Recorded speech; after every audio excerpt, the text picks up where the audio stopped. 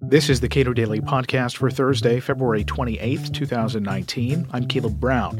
If Medicare for All is too big of a stretch, what about just Medicare for More?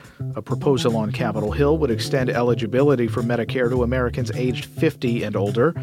Cato's Michael Cannon says it's yet another proposal to expand problems caused by various previous government interventions into American health care.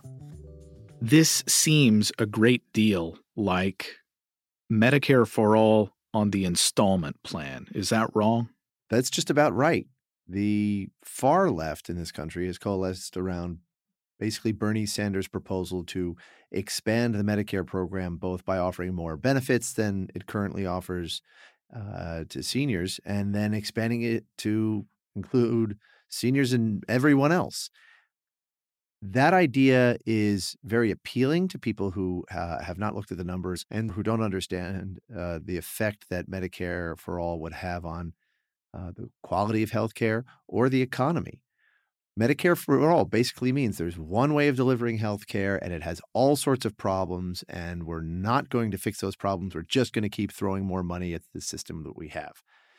On the tax side and the cost side, a former trustee of the Medicare program has estimated that even if you believe all of Bernie Sanders' fantastical assumptions about how Medicare would reduce prices for health care throughout the health sector, it would still require doubling taxes on the American people. And then if you don't believe those fantastical assumptions because they're ridiculous, then it would require more than doubling taxes. And the President's Council of Economic Advisors said that the impact on individual households would be about $19,000. So they would be $19,000 poorer once you account for both the additional tax burden and the loss of income due to the shrinking economy.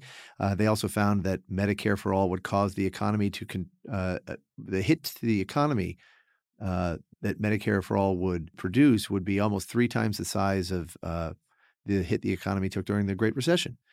So a lot of smarter, I think, Democrats, people left of center said, you know what, this is absolute pie in the sky fantasy. We can't possibly get this passed because it is just too costly and damaging. So they're looking for alternatives. And one of the alternatives that a number of Democrats have coalesced around is this proposal to expand the Medicare program gradually, first to people age 50 to 64. A few years ago, they were talking about people ages 55 to 64. They're getting even more ambitious now. And the idea is that people in this age category would become eligible for Medicare. They would buy in. They might have to pay higher premiums than people who are over age 65 do in order to participate in the Medicare program. But they would not be paying their own way. There would be substantial subsidies from the taxpayers. So this is not a self-sustaining program. And there's a lot to be said about this idea.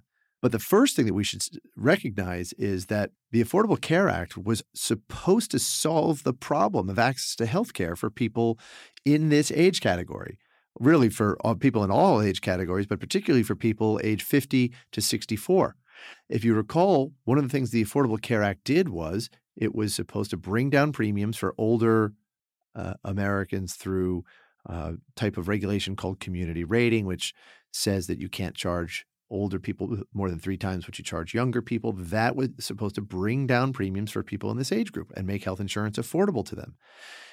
The fact that the same people who gave us the ACA are now proposing this Medicare buy-in for the near elderly tells us the Affordable Care Act has been a failure.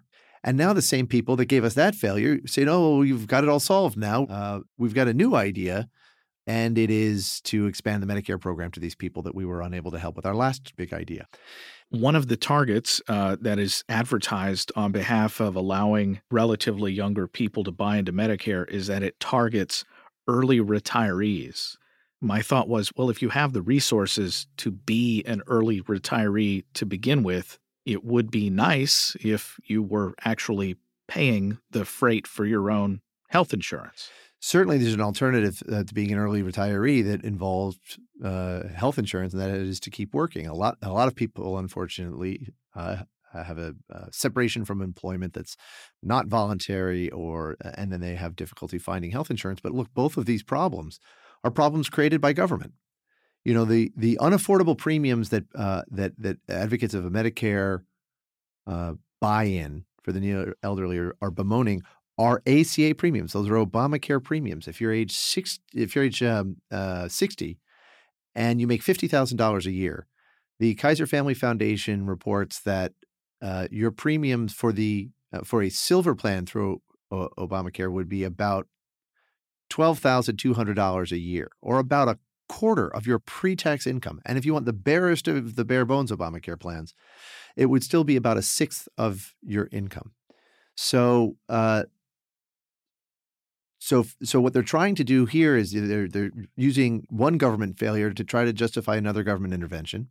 And you just identified another government failure that they're using to try to justify this additional government intervention, which is early retirees losing their health insurance when they retire or lose their jobs for some other reason.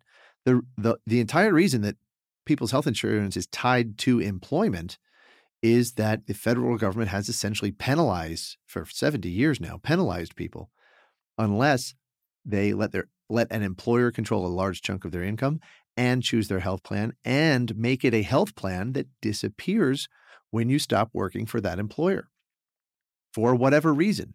And so people who get sick and then have a separation from employment, or their employer just drops their coverage entirely, are left in this awful situation where they have a pre-existing condition and cannot afford the health insurance at actuarially fair rates, cannot afford the medical care they need on an out-of-pocket basis, and they can't even afford the ACA premiums that were supposed to save them from those first two problems.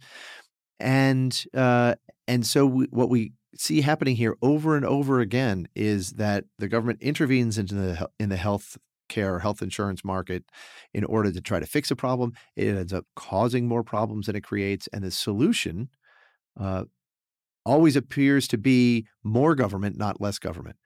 Advocates of this approach never reevaluate the steps the government has taken in the past and say, look, these may have been well-intentioned interventions, but they've actually caused more problems than they've created. Maybe we should be rolling back some of these interventions. No, what ends up happening is they're like a workman whose only tool is a hammer, and so every problem looks like a nail. And every time they see a problem, the solution is government intervention. And it doesn't matter if it was government intervention that created that problem. They don't learn. They don't appear to want to learn any lessons from the history of these interventions, and they just want to compound. They would rather just compound those problems because that appears to be the path of least resistance. Is this going anywhere? It's hard to say whether this idea of a Medicare buy-in is going to get any traction because we don't have any cost estimates yet of the sort of taxes that would be required. We don't have any estimates of the incentives that this would create for people to leave employer plans, retire early, and this sort of thing. And until we get those estimates, then this is just a very vague concept that supporters can talk about without having to confront any of the costs. I will say this: one thing that gives me hope that this idea will not move forward, that it won't become law, is that Democrats are proposing it.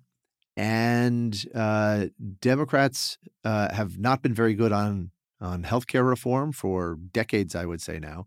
But one way that I think they are doing better than Republicans is when Democrats expand the government's involvement in healthcare, when they increase healthcare subsidies, they at least try to pay for the on-budget government spending with tax increases. The Affordable Care Act increased explicit government spending, and it tried to pay for that through, sure, there were budget gimmicks, but there were also tax increases, and there were reductions in the growth of the Medicare program.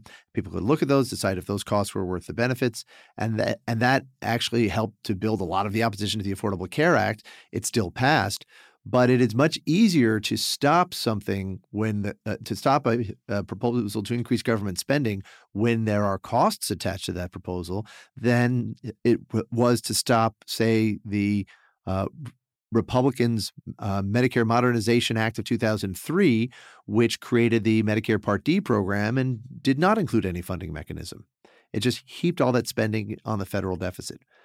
When you have a proposal like that appears to be all benefits and you're completely hiding the cost by forcing them off onto future generations, it's much harder to stop that sort of proposal. And therefore, the fact that this is being proposed by Democrats makes me think that maybe we will be able to stop it in a way that we probably wouldn't be able to if it were being proposed by Republicans and they decided just to throw even more deficit spending at this program rather than pay for it with current taxes. Michael Cannon directs health policy studies at the Cato Institute. Subscribe to the Cato Daily Podcast wherever you get your podcasts and follow us on Twitter @Cato Podcast.